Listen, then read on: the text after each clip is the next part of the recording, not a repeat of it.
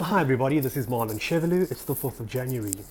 There is a huge difference between tenants terminating a lease in terms of the CPA or not in terms of the CPA. And it's very important to understand that distinction, especially when dealing with your tenants. If you have a natural person tenant in a fixed term lease, we all know, at least we hope you know, that a tenant is entitled to terminate that lease at any time by giving 20 business days notice, subject of course to a reasonable cancellation penalty. That in itself is difficult to determine, of course, but at least we have clarity that the tenant is allowed to, and the tenant cannot be stopped from exercising that statutory right.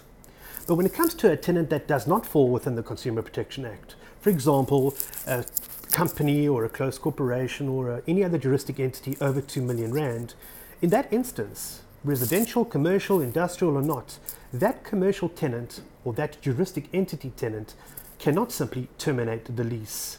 In other words, if they want to terminate that lease, that is actually a repudiation, it's a breach. And the landlord has two options. The first option, of course, is to say to the tenant, no, you're not going, you're going to stay, you're going to pay, you're going to specifically perform your contractual obligations.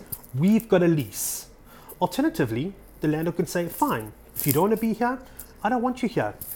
I'm accepting your breach. I'm letting you go, but you will be liable for all the damages that I may suffer as a result of you terminating your lease. And this would include loss of rental income, etc.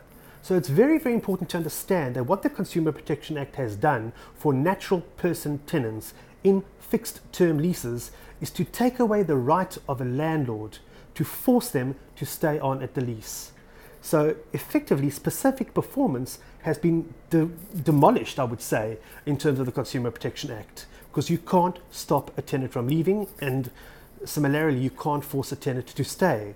But if the CPA does not apply, then you have all the rights in the world to deny the tenant the right to leave, to hold them to the lease, or of course to let them go and hold them liable for damages.